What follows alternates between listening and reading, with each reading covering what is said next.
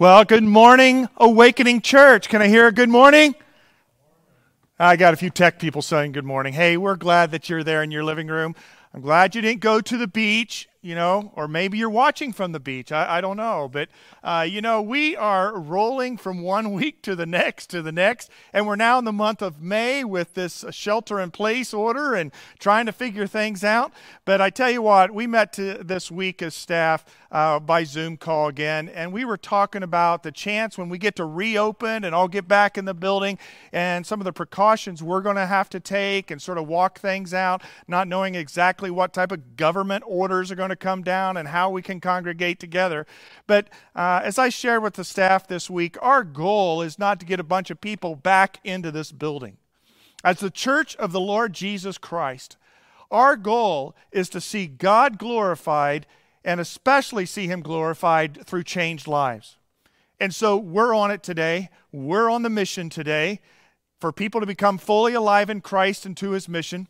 And I trust as you dial in to not me, but you dial into the Holy Spirit and you dial into God's Word that we're going to look at today, you will allow Him to be glorified in your life by seeing your heart and your life changed. Your heart and your life changed. I am really been enjoying actually these few weeks since Easter when we focused on the resurrection of Jesus Christ and the I Spy Jesus sightings where Christ is really at work. And I'm sure that you've been able to find some of those places where you've spied Jesus working in your life.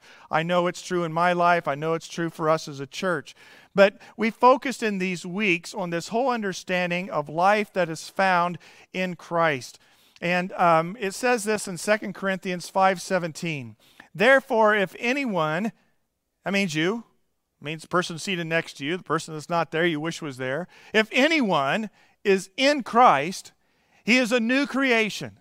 The old has gone and the new has come. It's a powerful truth of transformation that in Christ, in having a relationship with Him, inviting Him to live within you, and you being placed into all that He has done, you become a new creation. The old is gone, the new's come. Do you need anything old to be gone, disappeared from your life? Maybe an identity of who you thought you were or think you are, even right now.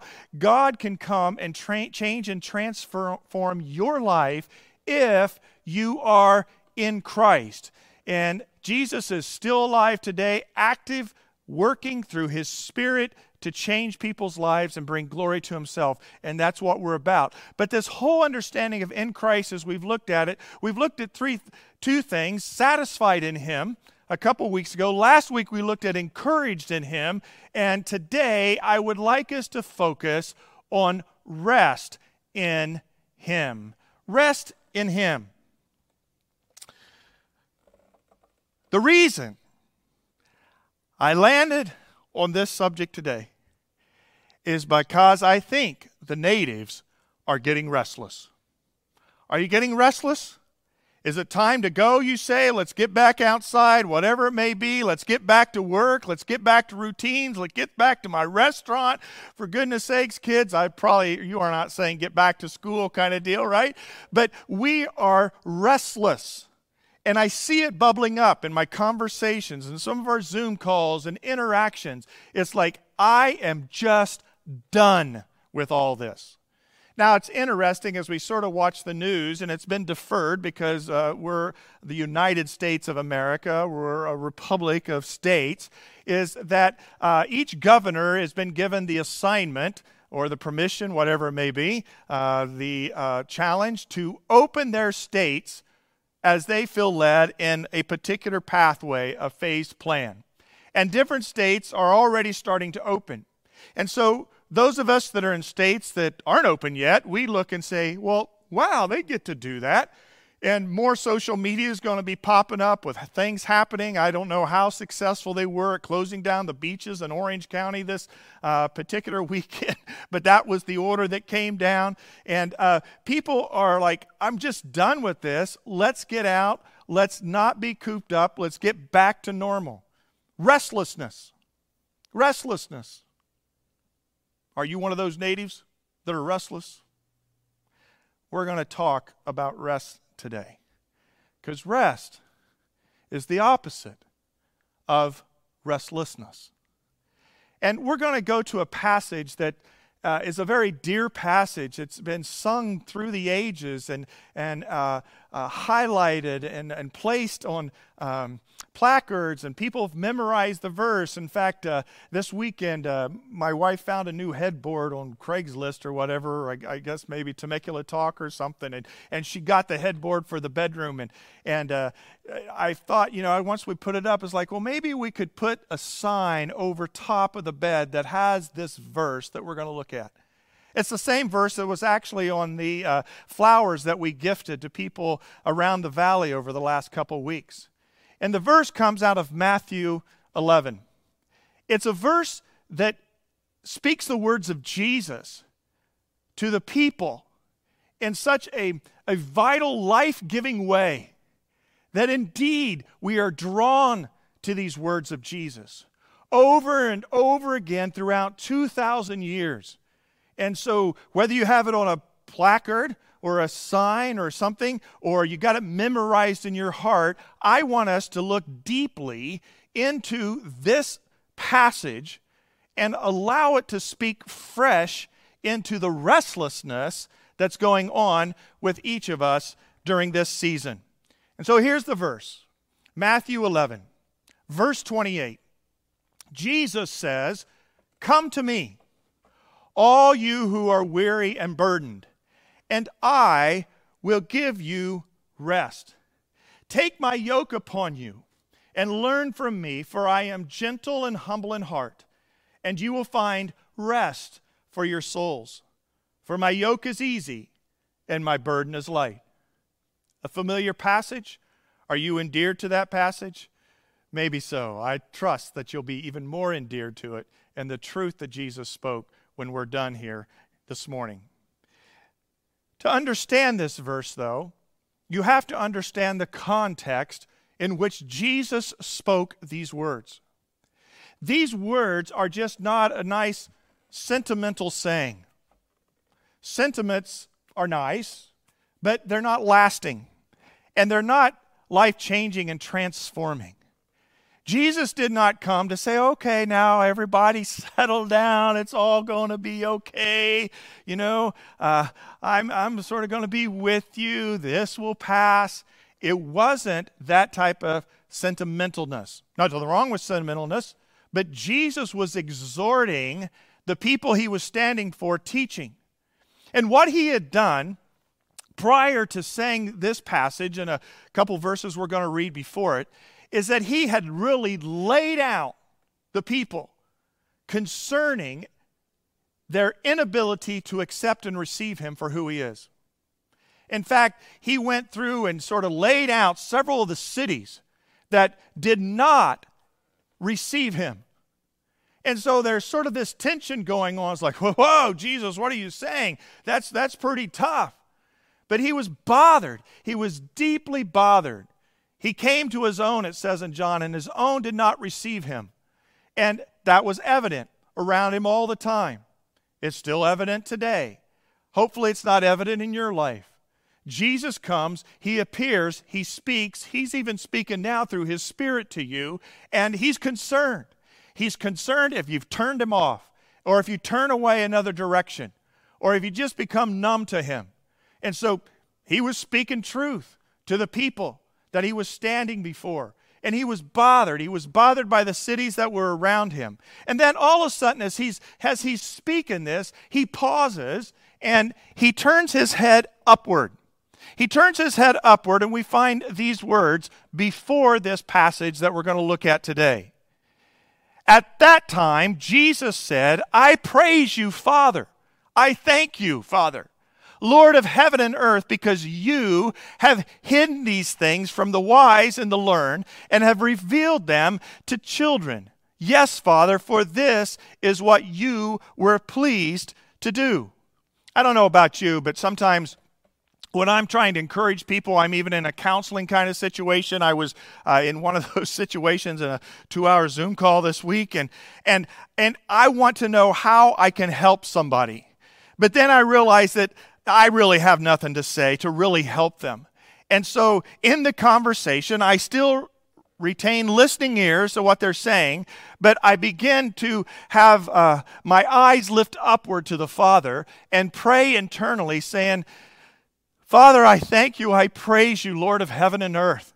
Help me in this moment as I seek to know your wisdom to be able to impart to this situation that we're now counseling or discussing in this time together. And that's exactly what Jesus did. Jesus had been preaching away. He called out the people and the cities for not following him or receiving him. And then he just pauses, stands in front of them, and he talks to God. I don't know if that's true of your life, but it's actually a really, really good thing to do. Because in all of life, there are two dimensions going on. There's the vertical dimension and there's the horizontal dimension. And so we should pray without ceasing, Scripture teaches us. And what that has to do is saying that as you're always communicating and dealing with life and ongoing, be in a spirit, in a state of communion and prayer. So here's just a classic example. Jesus teaching away, not pontificating out of himself, but in touch with the Father. And turning to the Father, he's like, wow. You know, the elites, the know-it-all religious people, the people from my hometowns that know me, they've rejected me. They've turned from me. They've not received me. But Lord, Father, I am so grateful that though you've hidden these things from the wise and the learned, you've revealed them to little children. And little children, it doesn't mean childishness. It means a childlike kind of spirit. And just as our children that are around us, whether they're our own kids or grandkids, nieces and nephews, there's something beautiful, isn't it, about a childlike spirit and wanting to learn. And a childlike spirit wanting to receive. And so I trust, as we look at the passage that's coming up that we've referenced in Matthew 11:28, you'll be as a child, and you'll be able to receive. You may say, I got the passage down. I know it. It's good. It's memorized, and I say it every now and then to remind myself. I believe there's something deeper and something intrinsically beautiful that you're going to find today as you as a child come to sit before Jesus and learn afresh of him. So after he's spoken, he's now lifted his thoughts to the Father in the vertical dimension. He comes back on the horizontal dimension, and he begins to say this, and this is right before the passage we're looking at. He says, all things have been committed to me by my Father, and no one knows the Father except the Son except the Father, and no one knows the Father except the Son, and those to whom the Son chooses to reveal him. So what Jesus is saying here is he says, you can't know the Father unless you know me, the Son. And you cannot know me, the Son, until, as it then now says in verse 28, you come to me. All you who are weary and burdened, and I will give you rest. You see how he transforms and changes that and just walks into this idea that if you want to know the Father, then you've got to know the Son. Because only the Son really knows the Father. Scripture says no one has seen God at any time. The only begotten God who is in the bosom of the Father, he has explained him. We would not have any real deep intrinsic ability to understand the full essence of God the Father unless we observed it and understood the Father through the Son's life. And so the Father sent the Son. And so we look at Jesus, we have the I spy Jesus moments, and we go, wow, not only is he alive, but look how he is alive. He is fully alive. And he's dialed into ultimate reality. He knows the equation of the universe. He knows what freedom really is. He knows what fulfillment really is. We look at Jesus and his life, and we begin to understand the Father. And so Jesus is now exhorting them that they need to know him, to not ignore him, not turn from him, not be indifferent from him, not be arrogant about their own life compared to him, but they need to intrinsically come to a place of saying, I want to know the Son, and the Son is going to enable me to know the Father. And the Father is going to be able to lead me and teach me and bring fulfillment. And I, with my child-like spirit, come in that type of simplicity to know him. And so that's where this begins. Jesus looks at him, Jesus looks at them, and he just simply says this, come to me. Come to me. If anyone is in Christ, he's a new creation. The old's gone, the new come. There's no way to get a new life, a total new created kind of essence of your being unless you come to Jesus. Oh, you may put on the mascara, you may change some patterns, even some routines, you may buy new things, sort of alter, you could even alter your state of identity and name and that kind of thing, but you really can't become a new transformed creation, a new person, unless you are in Christ. And so Jesus says, come to me. And who's he bidding to come to him? Those who are weary. King James says those who are weary and heavy laden. That's a pretty intense word. Are you heavy laden, just sort of bogged down, weighed down? And maybe it's nothing that's going on in life or even in this COVID-19 journey. It's just that there's internally some discouragement, some depression that's weighing heavy on you. I read this last week that the quarterback of the University of Tennessee was in January on the brink of committing suicide because of the depression, ongoing depression in his life. And he called out and he says, if this is not your will, God, send me a sign. And shortly after that, a couple minutes after that, his mother called with a nephew. And he realized through that phone call that he could not take his own life because of the damage it would do to other people and other things. And he began to seek fulfillment and find help for his mental state of condition. That's a pretty bold word of personal testimony about your life, that somebody like that in a prominent position in a university and on an athletic team would say that. I don't know where you're at. This morning you may be in a place of discouragement, depression, even suicidal.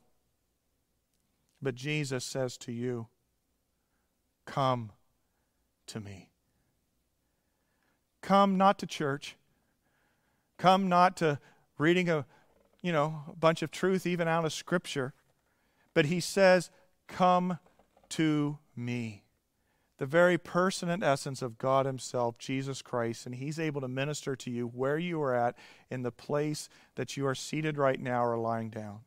Come to me. Come to me, you who are weary and burdened, and I will give you rest. You know, it's interesting, this whole word rest. What does it really mean? Well, this is what Jesus was saying. Jesus was saying that the rest he was talking about is the rest of the revelation of the Father. Come to me. And if you come to me, you're going to know my Father. And if you know my Father, then you're going to know truth and you're going to understand his ways. You're going to be drawn to him. The rest that Jesus is exhorting to his followers and those who were seekers who were outside of following him or not yet following him was that you need rest. And the rest is the revelation of the Father. So in essence, this is what Jesus was saying. All your restlessness is godlessness. Let me just let that sit there for a while. All your restlessness is godlessness.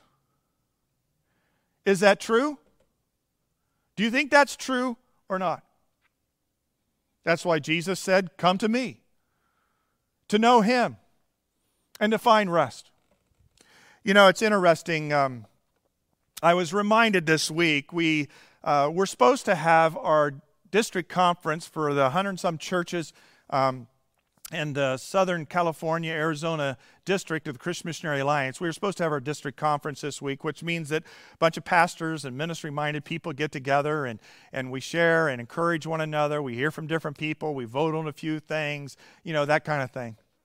And we weren't able to have it this week in person, so we did it by a webinar and people interacting through that means online. and watched videos and did other things from our leaders. But it dawned on me, and my wife reminded me, that it was 2 years ago this very week that God spoke into my life, spoke into our life as a couple, in essence, and called us to lead the church in making a strategic big move. It was a physical move from a prior location to the current location that we're at, that we hope to fill up here in the coming weeks again. But the calling of God was not an easy one when he said, lead forward in this manner. There was going to be some personal sacrifice. There was going to be some challenges that would probably come even financially for my family. And I remember talking and praying with my wife, and she says, Kerry, this is the right thing to do. Let's step into this. And it began the 2-year journey, really, 1.5-year journey of us moving from a prior location to our location here along the freeway, and all the beauty that we have in being able to steward this facility and this location more than the facility, really, for ministry. But you need to know this, that journey was not easy for me. There were times in the coming months upon that decision that happened 2 years ago this week at district conference. It was at a communion service at the end of the conference when God said, step out, take this bold move. That I would wake up in my bed in the middle of the night, consecutive nights, sometimes for days upon end.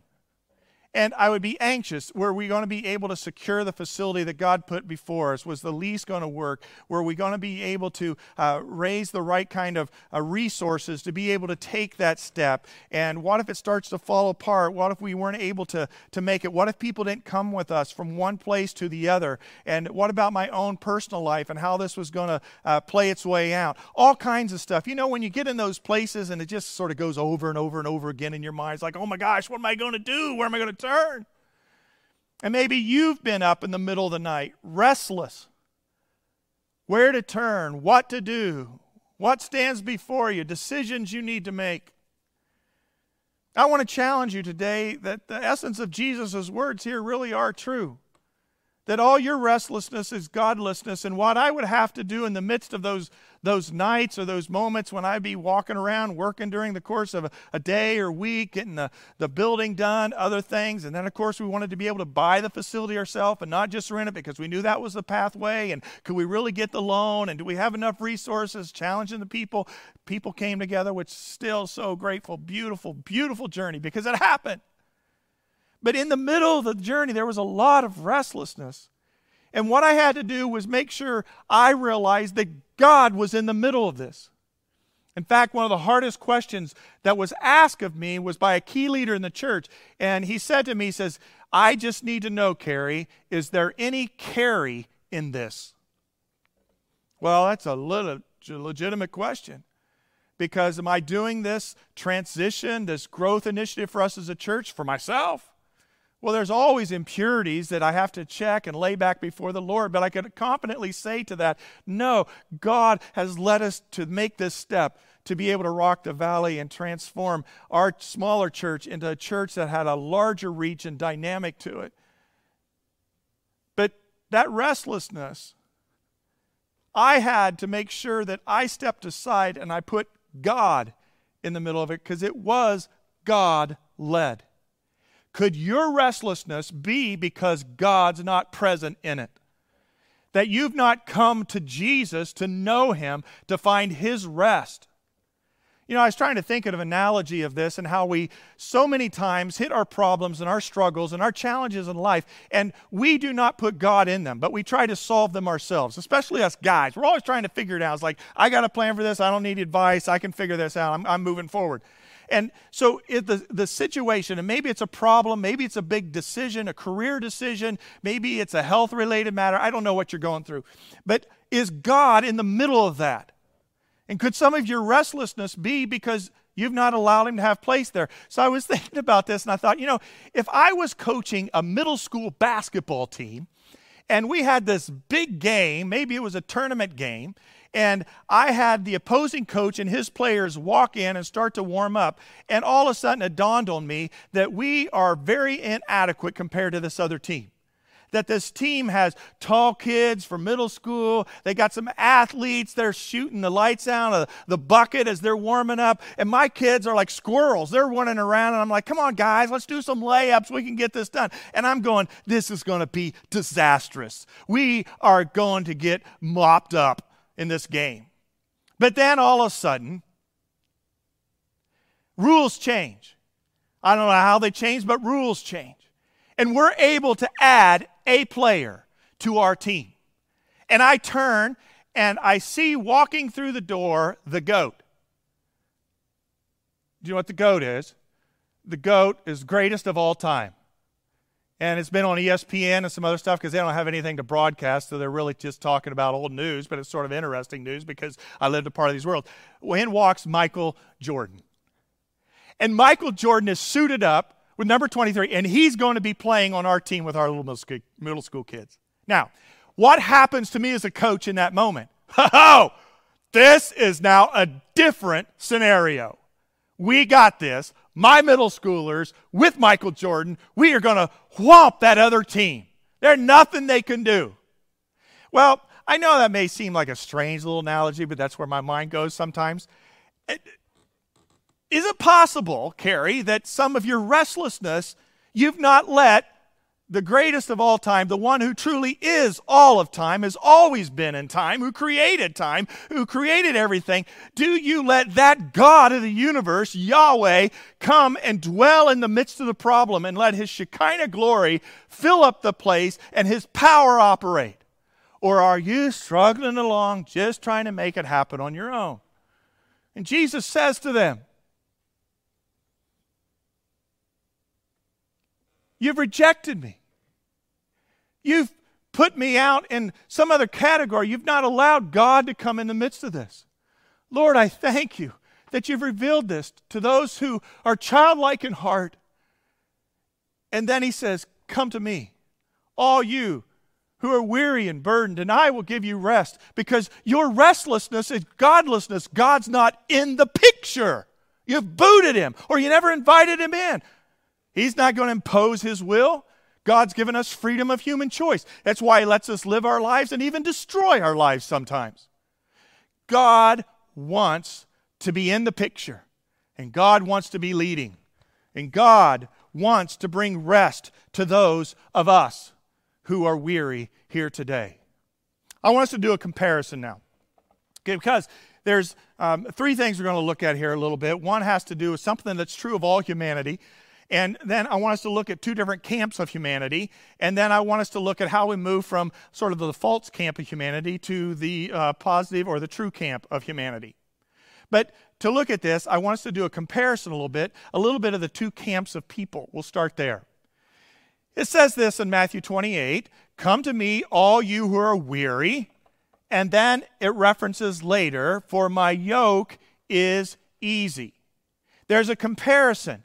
People who are weary, and Jesus, who he says his yoke is easy.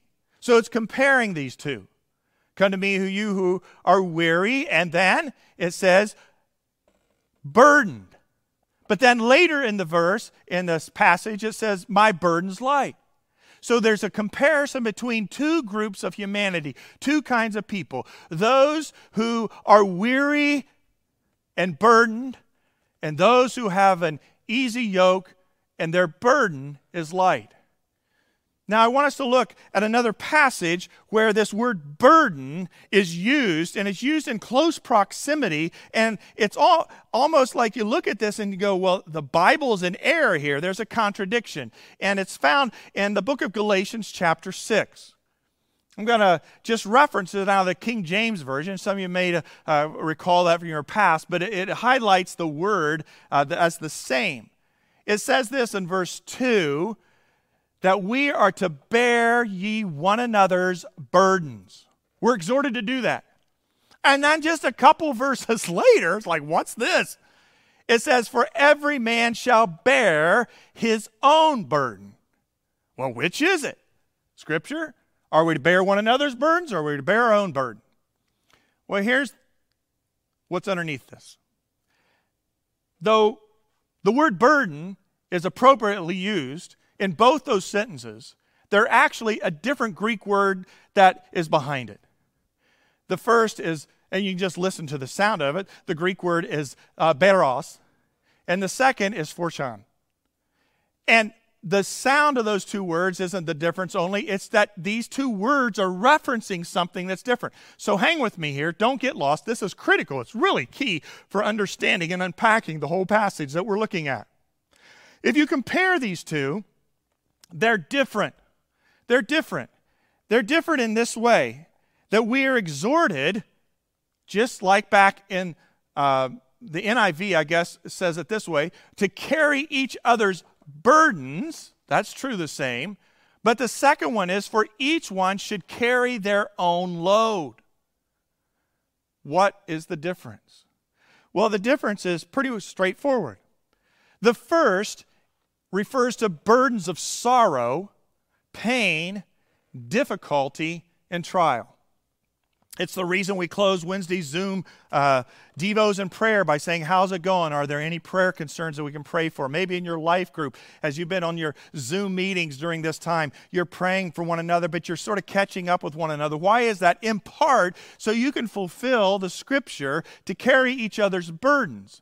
What are the burdens of pain, sorrow, difficulty, trial, or maybe words to celebrate? And we not just carry the burdens, but we also carry the celebration.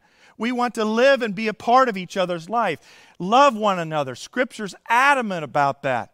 And so Galatians is true. Carry each other's burdens. But then when later it says each one should carry their own burden, it's really saying each one should carry their own load.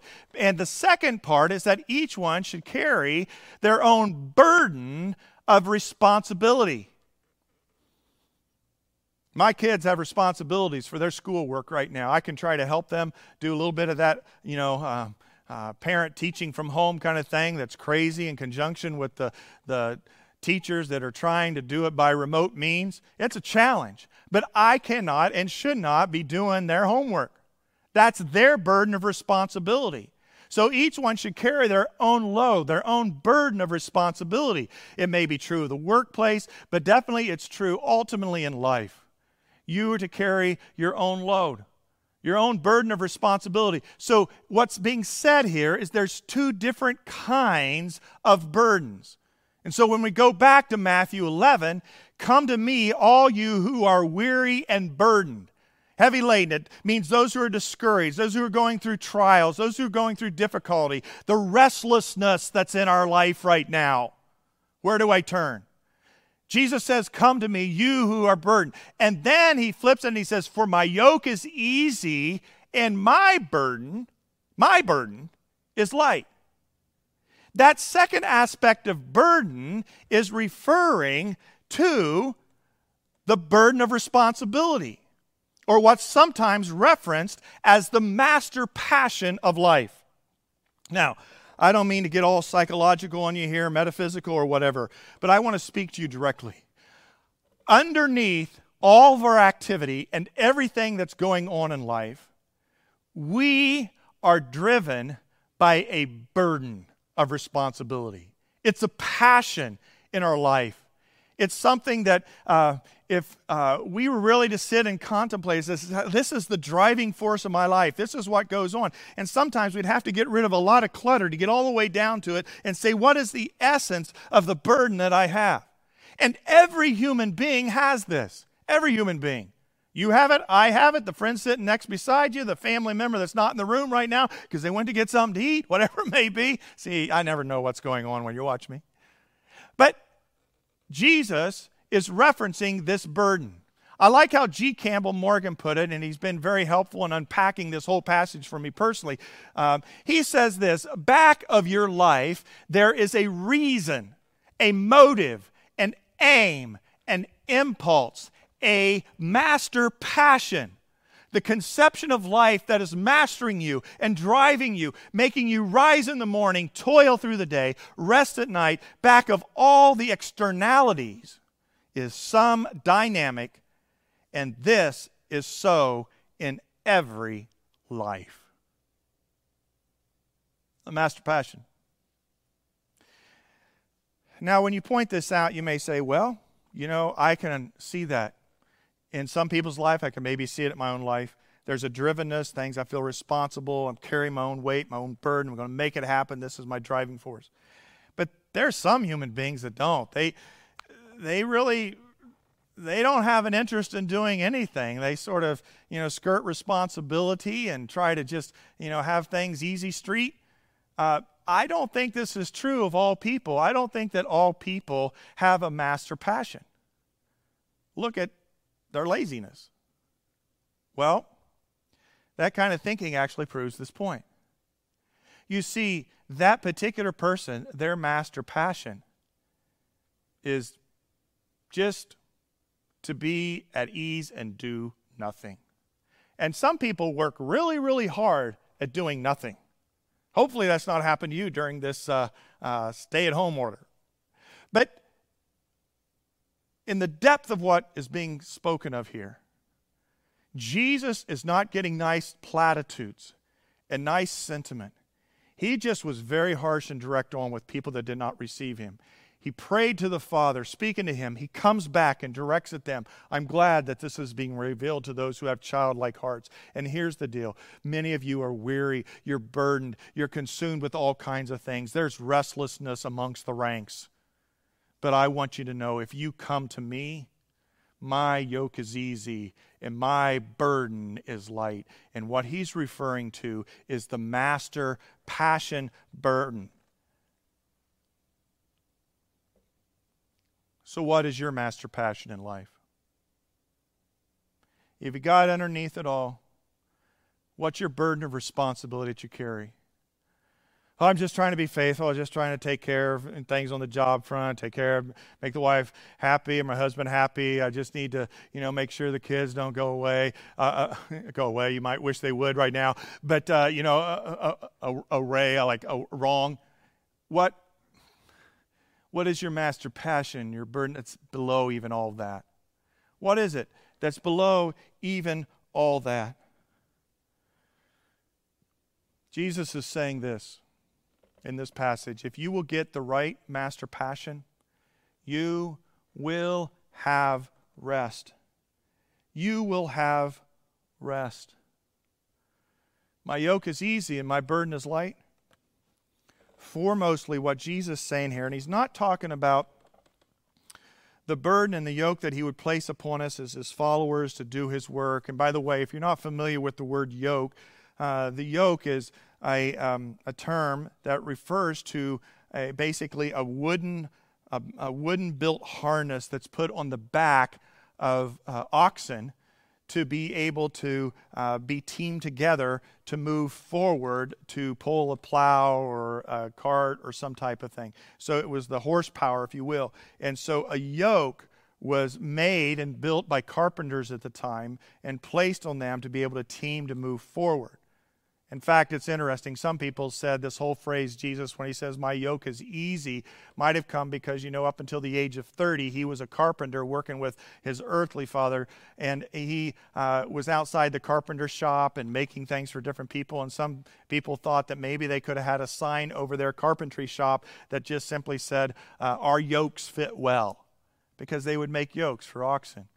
And so when Jesus describes this, he's got an image of what it means to be teamed together and moving forward, but pulling a burden, a master load behind them.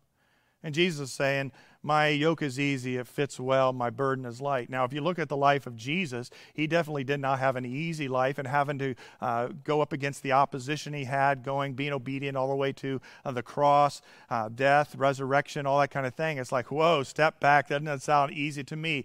But what he's getting at is deep down inside of him, he carries this master burden, this master passion. What is it? What is it? Well, let's look at just a couple scriptures to describe it. It says this in Hebrews 10:7. Then I said, here I am, it is written about me in the scroll. I have come to do your will, my God. That is his master burden, to do the will of God. In fact, there's different references, even up to the point of the cross. Not my will, but your will be done. The first words of Jesus ever recorded as a little teenager, probably 13 years old, is when he went to the temple. And they lost him. Mom and Dad lost him as they returned back to their hometown. And so they went frantically searching for him. And in the New King James Version, it says this, and he said to them, when they finally showed up at the temple and found him, Jesus said to them, first words that would have ever been recorded by Jesus at that age, why did you seek me? Did you not know that I must be about my Father's business? The word must is key. I must be about what? Building my own portfolio and my own company. No, my Father's business. That's how it's translated in New King James. But in the Passion Translation, it says this. Jesus said to them, why would you need to search for me? Didn't you know that it was necessary, my must, for me to be here in my Father's house, consumed with him? So Jesus, from a very young age, all the way to the place of obedience on the cross, he was not doing his will or his personal side business. He was doing the will of the Father. And let me just tell you this point blank. Restlessness is going to come in life if you do not lean in to this master passion that Jesus himself had, which was to do the Father's will. The will of God is the master passion of Jesus Christ. That's what he's referencing in our passion today, in our passage today. Is that the burden that you're trying to carry? Or what kind of burden do you try to carry? What is your master passion? Well, if you look at humanity, there's all different kinds of them. We can't enumerate all of them, but let me just mention these four. How about money? Money and wealth. I just need to accumulate more, and there's nothing wrong with money. Scripture doesn't teach that money is evil. It says it's the root of all kinds of evil because it can lead you in some bad directions. That's why we tithe and give to the Lord. It just says, hey, once again, it's not my life, it's yours. And that whole journey my wife and I, and many of you went on for us to get in this facility, you had to give up money and wealth, right? And God continues to call you that because it's sort of a monster. It's a tyrant, especially living in Western culture. The next best thing, let's grab it, the upgraded version, right? Money. That's what a lot of people pursue because they think they find security in that. For some, it's like money's not my passion in life, but fame is. And it's not like celebrity fame. You just want to be known in your company for your worth and your value. I want people to notice me. What about people that maybe say it's not money, it's not fame, but I just like to do nice things and be excited and experiment, experience different kinds of, whether it's trips or lifestyles, whatever it may be. You just like pleasure. And then some, like I'd mentioned, they work really hard at doing nothing. Their master passion is ease and quietness. I just want it to be quiet. I have to be honest with you, sometimes that fourth one ends up becoming mine. I should give Dad some space here, right? All you who are weary and burdened, Jesus says, your weary and burdened may be about things that are not the right things. And he exhorts us. But really, there's just two camps of humanity. Because it's the camp that's passionate about doing the will of the Father. And all these, no matter how many angles you pursue, what's underneath these is one simple four-letter word: self. Now you say, that's pretty harsh. I'm not that bad. Friends, let's look at the restlessness you have in your life or the decisions that are before you. Are those decisions being made in light of what God's will is for your life? Or in light of what is more of a sustainable financial future, one that brings accolades to you, ones that... And no one can tell you what the motive is, what's underneath it all, but you.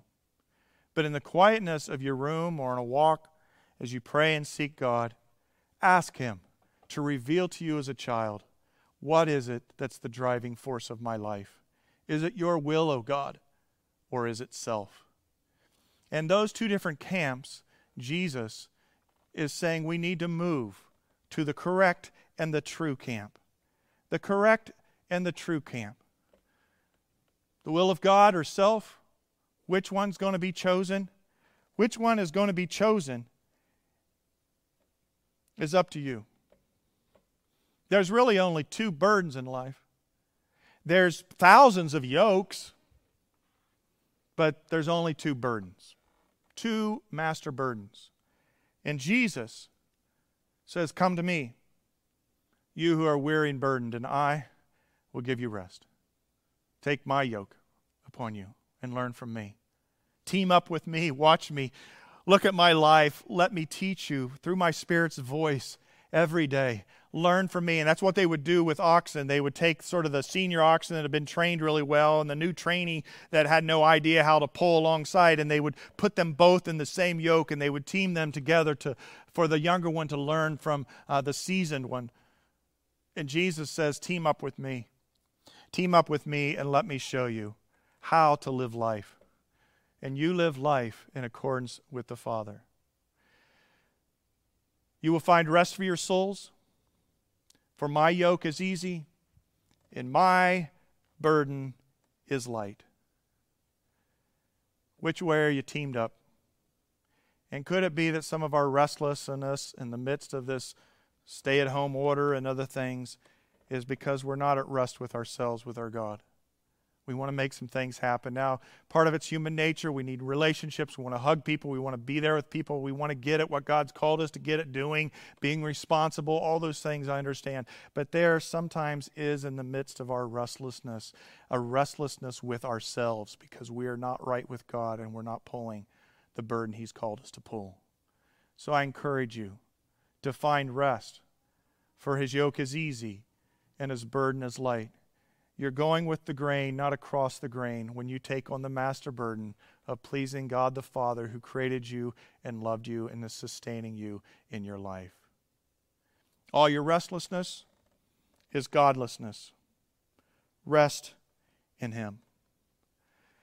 I want to close by sharing with you a story, a true story. I was in conversation via email and then on the phone even yesterday with one of my prayer partner support people. He lives on the East Coast. He's worked for the government before, and we were talking about things, and he had sort of unpacked in an email some of his introspection during this time. You know, he says, my mind goes to some of our ancestors and what they dealt with. That's probably far worse than what we're dealing with in this time. You know, going back to even the Civil War, World War I, World War II. The pandemic of 1918, that pandemic killed over 675,000 Americans, and it was a much smaller population at that time. He says, my mind went to this and how people would have handled it, and then he says, my mind also went to Indonesia. He used to have a business where he would travel to Southeast Asia and would be interacting not only with the business issues of Southeast Asia, but also the Alliance missionaries that were a part of ministry in that area. And he says, my mind went to Indonesia, which, you know, is a nation of islands. And he says, I remember driving from Jakarta out 2 miles to a little village with one of our missionaries, Judy Gaskin. And we drove into this village, this small village, and in this village I noticed that there was one house that was 2.5, 3 stories tall, and it sort of towered over all the other single-story flat roof houses. And he said, I looked at the missionary and I said, you know, what's up with that? Why is that sort of just sticking way out in there? And she shared with him the story that she's also shared and written down elsewhere. And what it was, it had to do that back during World War II, the Japanese were taking over island after island, and they were storming places, and there was a lot of killing going on. And the people in the villages of Indonesia, they were scared and they were fearful. And there was a young family that was in this particular village, Tajun was their names, and they had ended up in the village. They were Chinese Indonesian, because they had studied at the Alliance Seminary on one of the islands there by Dr. Robert Jaffray, who's like one of the heroes of the Alliance as a missionary and all that he did in his early years. And so this was back during pre-World War II times. They were studying, and Dr. Jaffray, who had been a missionary in China, and was there leading at the seminary, wanted to send workers to Malaysia. And he knew Mandarin, so he was able to interact with them, and they prepared, and they went to Malaysia to be missionaries there. But shortly after they got there, World War II broke out, so they came back to this particular village, and they lived in this house that was there. And what happened was the Japanese were taking village by village, and you could see from the other villages on the smoke going up and the flames and the killings that were happening. And before they knew it, the Japanese were there at the foot door of their village. And so they went into their house, they went to the highest floor, and they hid themselves, and the family was there bunkered away, not knowing what was going to happen, expecting the worst that was coming. And they began to pray, and they began to intercede, and they began to ask God to help them.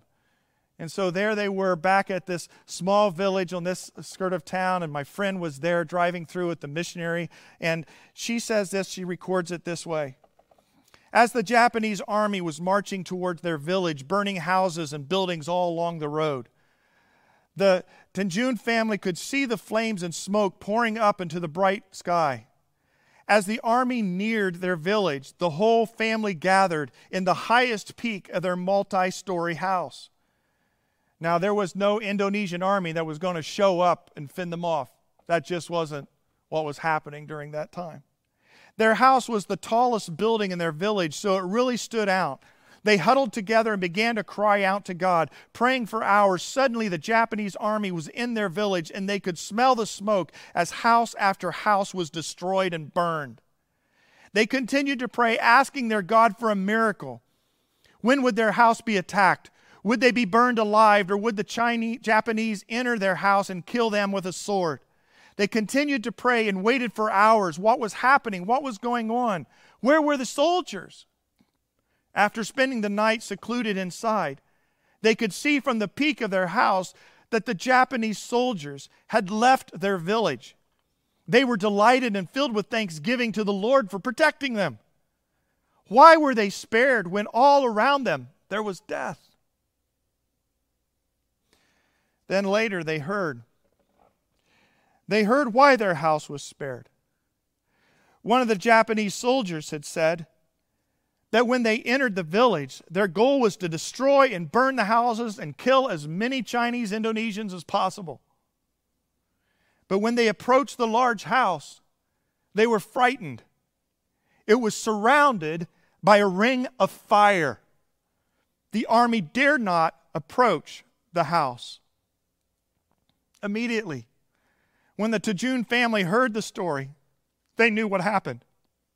The Lord had sent a host of angels to guard and protect them. What a testimony of power of prayer, more powerful than the Japanese army. Judy Gaskin, missionary for 46 years with the Christian Missionary Alliance. She actually had the opportunity later in life to sit down with the mother that was in that house that saw all this happen. She actually ended up buying some property from them to start a Christian camp called Good News Camp. True story. Now, God does not always show up and save, but I tell you, what they did in the midst of their restlessness was they took God, they placed Him in the story, and believed Him that He could make things happen. Their restlessness was dissipated by God's presence and belief in God. You and I, we need to rest in Him. What are you anxious about today? What are you burdened about today? What fiery furnace are you in today? You know, Shadrach, Meshach, and Abednego, when they were thrown in the fiery furnace by Nebuchadnezzar, they believed that God would save them, and He did save them. It's a pre-incarnated presence of Jesus, they said, because there was 4 people in the fiery furnace, and not a hair on them was singed. But they had told Nebuchadnezzar and the other guards that even if He doesn't save us, we will glorify Him. Sometimes God does not save us from the fiery furnaces of life. I understand that. You understand that.